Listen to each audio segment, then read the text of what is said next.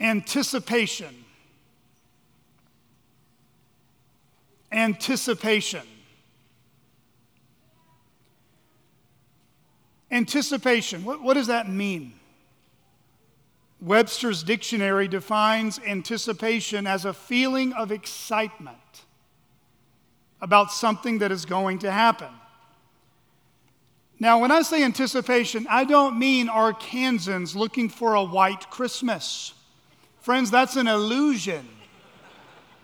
No, we might as well just kick off the sandals and call it another day at the beach. No, that's not something to anticipate because it ain't going to happen. No, to anticipate means to give the idea of leaning forward or to look forward to something that is going to happen. It's the picture of a passionate sports fan on the edge of their seats before the big rival game. It's the picture of a proud groom gazing at his beloved bride as she walks down the aisle in that beautiful wedding dress. It's the picture of a giddy mom or dad standing in the driveway waiting for their grown children to come back home for the holidays. It's the picture of a young girl or boy sitting at the top of the stairs and like a wild animal about to pounce on their prey. They're ready to tear open the first gift they see under the Christmas tree tomorrow morning. Friends, we all know what anticipation is, right? We've all been eager as we've waited on something. It's those inner feelings of excitement as you wait for an event or that special someone you're just dying to meet. It's those butterflies in the stomach. It becomes more intense as the day draws near. It's the ongoing musing of a scene in your mind. In the mind of your little world, you're the recipient of the good news in these thoughts. You're the hero of the story in these thoughts. You get to control every factor of the circumstance in your thoughts. And because of that, you anticipate that something coming to fruition just how you imagined it, but in real life. But when you're really anticipating something, it's your first thought when you wake up. It's what you daydream about. It's what you're thinking about just to pass the time. It's the thing you're thinking about even just for a little more time as you're lying in bed at night with a big smile on your face right before you go to sleep. Maybe it's the anticipation of a vacation you planned long in advance. Or perhaps something even quite small, like the smell of coffee or bacon in the morning. It could be a whole number of things we're anticipating. The thrill of knowing a new Marvel movie has come out again for the 27th time. The 60-minute wait in line at Disney for the 15-second ride that will soon be gone before you know it. The weeks and months of planning for a wedding, the 9 months of a woman pregnant with her first child, the intense studying for hours for the final exams, and then the anxious waiting to see your scores posted online. Maybe you've been eagerly anticipating what CCBC's first Christmas Eve service would be like. Well, here it is. Did it meet your expectations? Anticipation is a common experience to all of us. But not all of us anticipate the same things happening in our lives. And even if we did anticipate the same things, we don't all anticipate the same things for the same reasons. But either way, what we anticipate reveals what we value. What we believe will bring us peace and happiness to our lives. What we anticipate reveals what we feel our lives are currently lacking. And we're hoping that that nagging hole in our hearts will be filled. What we anticipate reveals what we think about God. and what we think about what he's promised us in his Messiah that he has sent. So friends, what do you find yourself anticipating in life? What did you anticipate to happen in 2021? Did it come true? What do you find yourself anticipating next year in 2022? If you have a copy of God's Word, please open your Bibles to John chapter 1. John chapter 1, if you're using one of the chair Bibles provided, which there should be one in front of you, you can find that on page 517. And if you don't have a Bible that you can read at home, please take that Bible as a gift from our church to you. We hope that would be a wonderful blessing to begin reading the Bible even this upcoming year. Thousands of years ago, the Jewish people throughout the nation of Israel, and including the Jews that were scattered throughout all different towns and cities and countries, were in a long season of anticipation. They were anticipating God fulfilling his promise to send a Messiah or a Savior who would deliver them from their enemies. One that would reign victoriously and successfully as God's anointed king forever and ever on the throne of David. One that would restore all that had been lost in the exiles and persecutions of the past. One that would bring them endless peace and security. One that would give them a hope and a future of better things still to come. They awaited the Messiah that would come to give light to those who sit in darkness. The one that would humble the proud and exalt the lowly.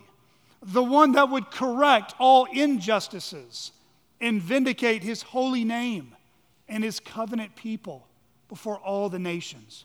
Friends, this is the one that would bring sinners like us into peace and perfect fellowship and to receive all the blessings that our good Heavenly Father has for us. This is the God of Abraham.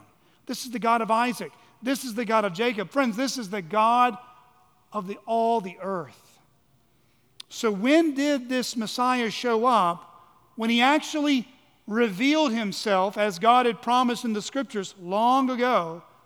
The question before us is this: did the one God had sent, who was born in Bethlehem, raised in Nazareth, match what the people have been anticipating the Messiah to be? Did he fulfill all they were hoping for that God's anointed would be for them when he showed up on the scene?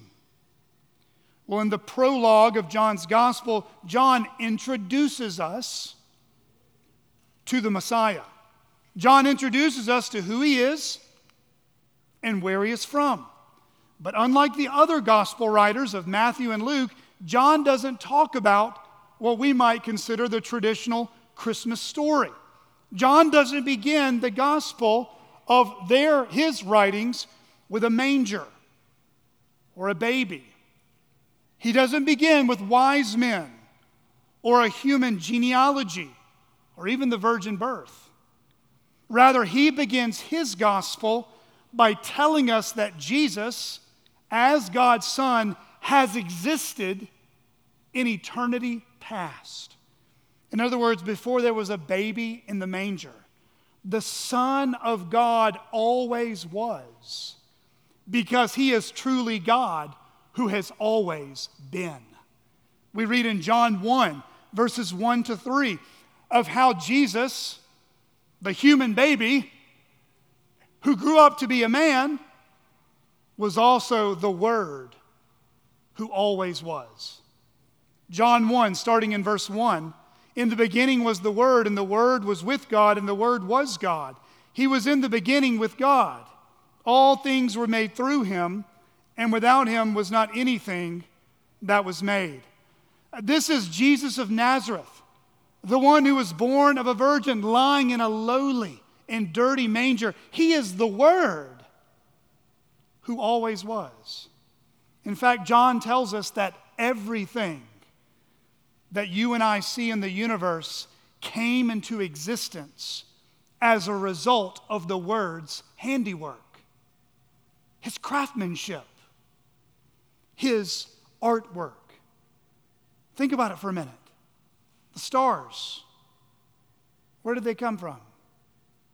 The galaxies, the planets, the oceans, human beings, plants, animals, the Milky Way, gravity, molecules, and wind. Friends, everything that exists in life, visible and invisible, everything that scientists have spent their entire career studying, everything that Netflix documentaries like Blue Planet and the Discovery Channel have spent hours and hours and millions of dollars capturing on camera, all of this came through the skillful hand and infinitely wise hands of the Word.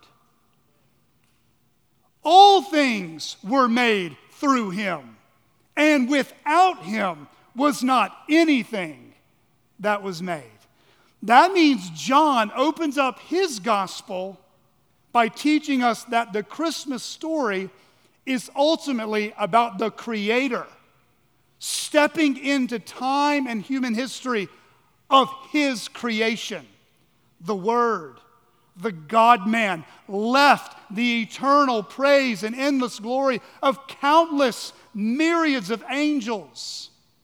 And He came to this dark and twisted world to restore and make new what sinful creatures like us have wreaked havoc upon in God's world. Kids, have your parents ever told you, I want you to keep your rooms clean? Carson, you tracking? I want you to leave your rooms and the living room exactly the way you found it. Has your mom and dad ever said that? Kids, would you agree with me? Your mom and dad have told you that? Well, that's somewhat like what God told our first parents to do.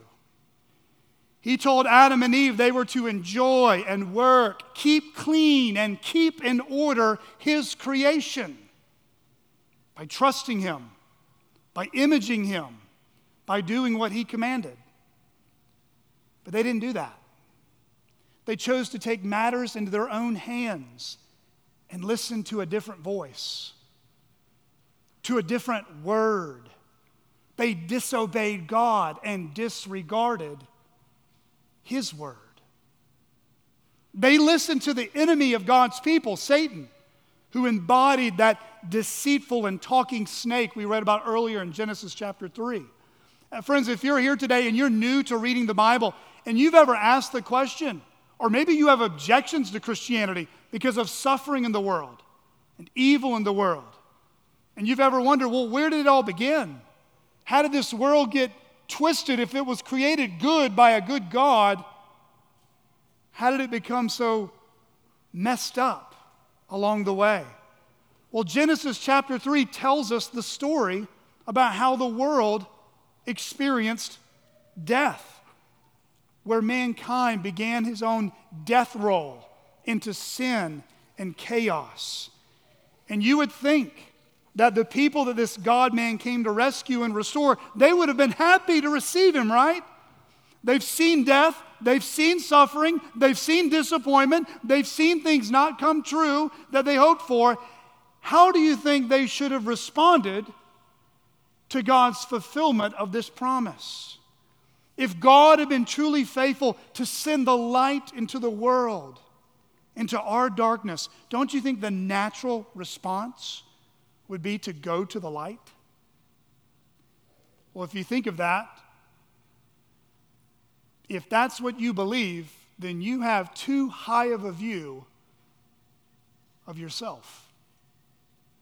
You have too high of a view of your goodness. You see, sin runs far deeper than just a few rules we've broken.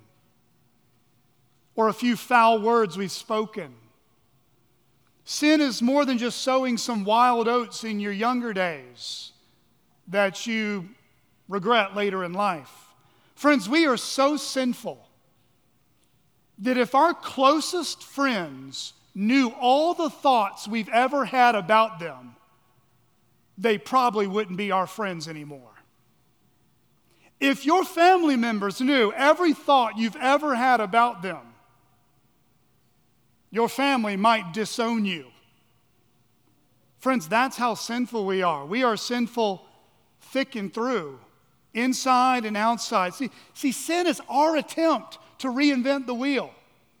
It's our attempt to live in God's world and be little gods ourselves. Every time we sin, we're choosing our way over doing God's way. In essence, when we sin, we look to heaven and we say, "We don't need you, God." And even worse, every time God convicts us of our sin and we don't repent, we don't turn, we don't change, we don't listen, we are looking back at heaven and saying, "We don't need you and we don't want you, God." One theologian put it in these grim terms: sin is man's saying to God throughout life, "Go away and leave me alone." Hell is God's finally saying to man, "You may have your wish." It is God's leaving man to himself, as man has chosen. And that's exactly what happened. When the Son of God entered into this world, the ones that were created by God should have worshiped and adored and received God in the flesh. However, he was rejected and spoken evil of by the ones he created. The eternal Word, through whom the whole world was made, was rejected by the ones that he made by his Word. The light was not welcomed into the darkness. The world that was made by him and for him did not desire him.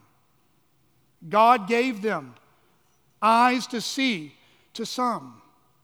Some would believe in him. Some would receive him. And they would see his marvelous and precious glory. And he would make them his children in the process.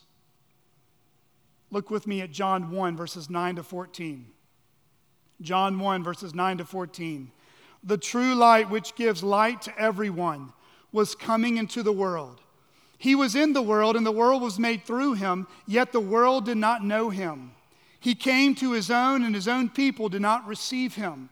But to all who did receive him, who believed in his name, he gave the right to become children of God, who were born not of blood, nor of the will of the flesh, nor of the will of man, but of God. And the Word became flesh and dwelt among us, and we have seen his glory. Glory as of the only Son from the Father, full of grace and truth.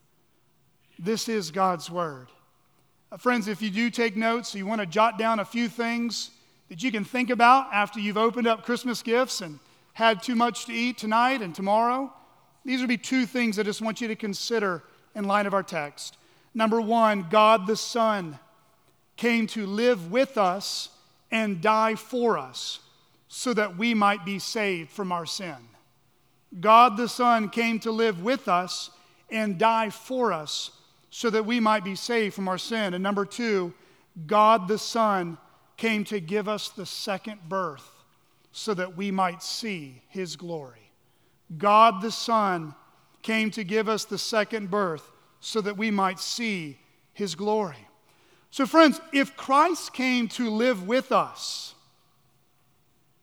and Christ came to die for us that we might be saved, why is it that people in Jesus' day did not receive him? Have you ever thought about that? Some people thought he was a prophet, but nothing more. Many thought he was a teacher of the law, but he was not divine. Crowds saw him as a miracle worker who performed supernatural signs, but he had no authority to forgive sins. He was called a demon, insane, guilty of blasphemy, and a perpetual Sabbath breaker. The scriptures say that even his biological half-brothers did not believe in him. And more shockingly, his own disciples were slow to believe who he was and where he came from. But friends, why is it that people even in our day, in Fort Smith, Arkansas, in 2021, and in Barling and wherever else you're from, why is it that even maybe someone sitting next to you tonight, why is it that people even in our day still do not receive Jesus and believe in his name? Islam claims that Jesus was a prophet, but they reject the doctrine of the Trinity. Jehovah's Witnesses claim that Jesus was Michael the Archangel, who became a man and therefore not worthy of our highest worship. Mormons believe Jesus and Satan are spirit brothers, and for that matter, they would be called tritheist. That means they believe in three distinct gods, which is not the Trinity, which is one God in three persons. Others think of Jesus as a good person. He was the best example of a humanitarian, one that was concerned with social issues, and one that wanted to alleviate hunger and physical suffering in the world. And then there were others, maybe even you here tonight. You might like the idea of Jesus forgiving you of your sin.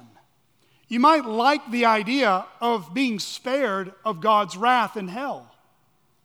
But you don't want to give your whole life to Jesus. You don't want to carry your cross and follow him. The more you even hear about that, it turns you off. Friends, whatever the belief might be, whether it's Islam, whether it's Mormonism, of whether it's a deceived Baptist church member, the same core problem is true for all of us. We reject Christ because of our prideful unbelief. We reject Christ because of our prideful unbelief. Friends, when we reject Christ, we're rejecting God. We're rejecting our Maker. Friends, we are sinful through and through. Our thoughts, our hearts are at war with our God. And that means that we try to make believe what this world is supposed to be about, with us as the hero of the story. But the Christian worldview says the opposite is true.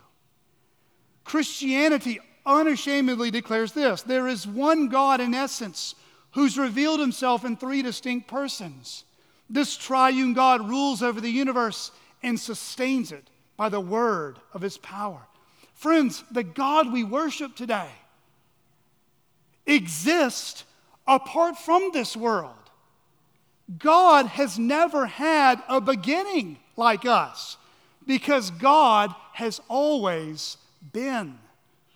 And that means, friends, God, though he is outside time and history, the fact that he's entered into our world means he knows everything about us.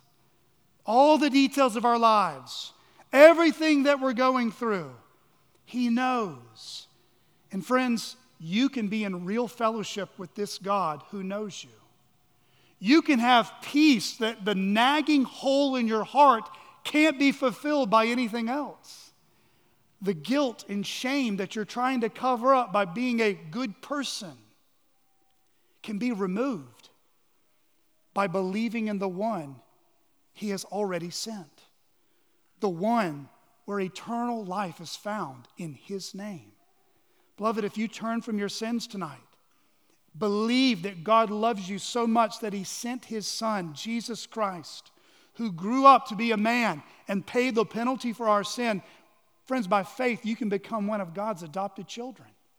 You don't have to run around like an orphan in a dark and lost world. You can know a good heavenly Father who has sent his beloved Son for our salvation. Friends, that's what we read about in John 1, verses 12 and 13. But to all who did receive him, who believed in his name, he gave the right to become children of God, who were born not of blood, nor the will of the flesh, nor of the will of man, but of God. I would imagine if you have a driver's license on you, you want to show it with your family maybe later. A driver's license doesn't tell us everything about you, but it can tell us some things about you. It can tell us where you live. It can tell us what your height is. It can tell us if you're a heart donor. It can tell us when your license has been expired or is going to expire. But one thing we can find on everyone's driver's license that does tell us quite a bit about you and about me, it's our last name. Our last name is a reputation that touches everyone in our family. You see, a family name goes well beyond just your last name. It goes to who your daddy was, and your mom's daddy was, and your daddy's name was. It can tell us a lot about you and a lot about me. Friends, you may even be here tonight and you grew up with a father that you're embarrassed to call your dad. Maybe he was distant. Maybe he was absent. Maybe he was disengaged. Maybe, unfortunately, he was unfaithful to your mom or abusive even to you. Friends, you might not even know who your dad is. But you know what the good news is? If you put your faith in Jesus, you get the greatest dad that's ever been. You get a heavenly Father who will love you and care for you and lead you better than any earthly father ever could.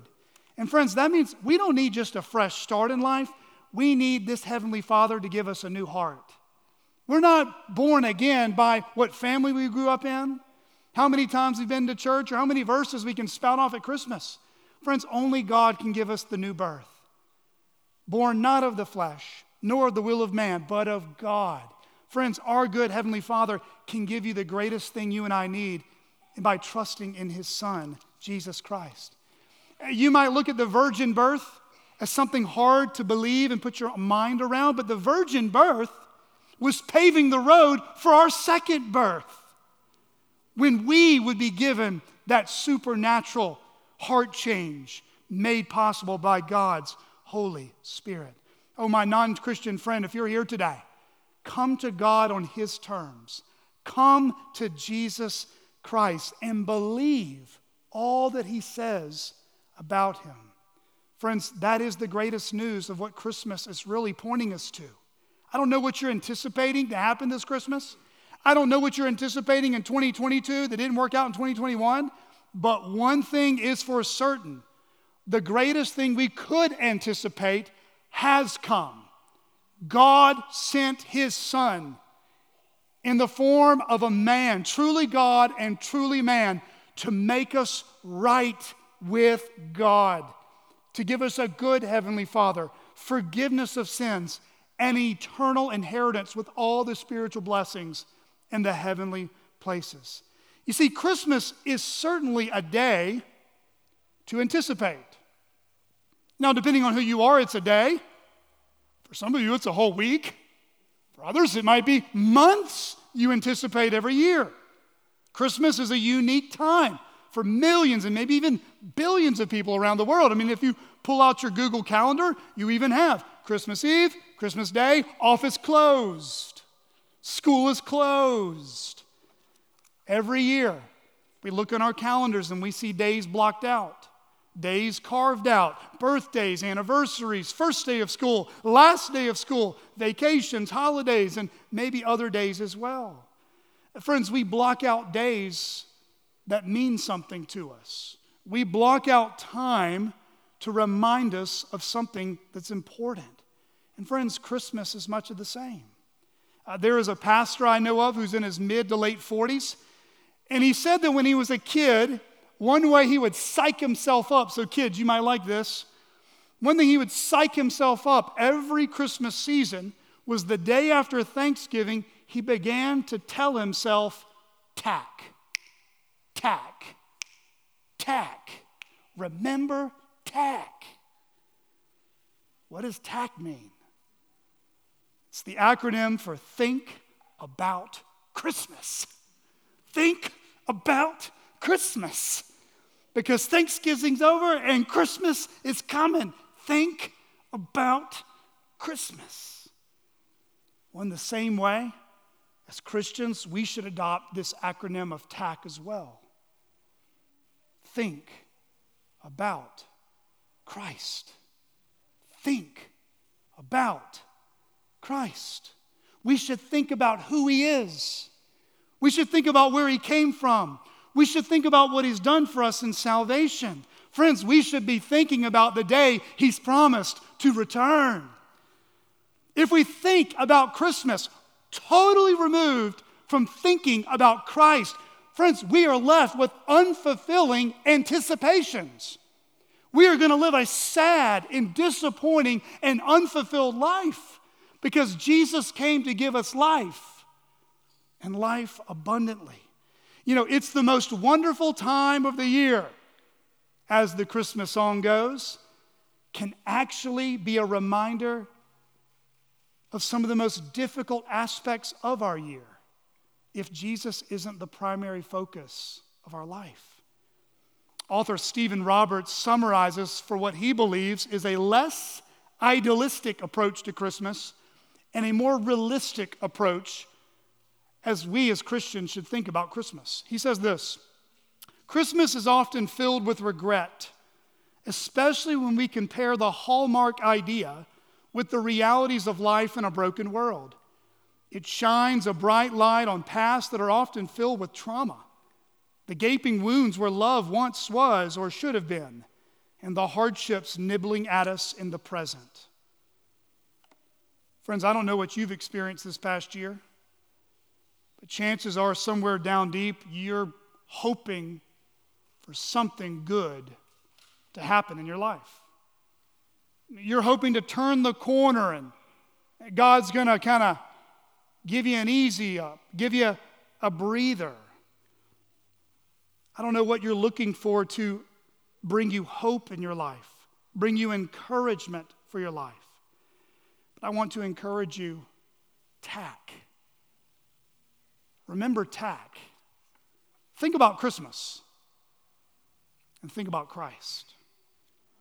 God the Son came to live with us and die for us so that we might be saved from our sin. God the Son came to give us the second birth so that we might see His glory. Whatever you're anticipating in life today, whatever you anticipated in 2021 but didn't come true, and whatever you're anticipating to happen next year, remember TAC. Think about Christ. God was faithful to fulfill His promise in Christ's first coming. And He will be faithful to His promise to make us like Jesus as we wait on Christ's second coming. Let's pray.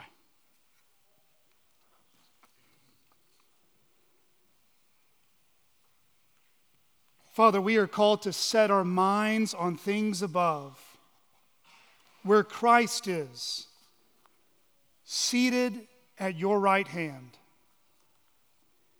Lord, in the midst of a busy and exciting and sometimes stressful and maybe even unfulfilling season of Christmas, I pray that we would remind one another to think about Christ.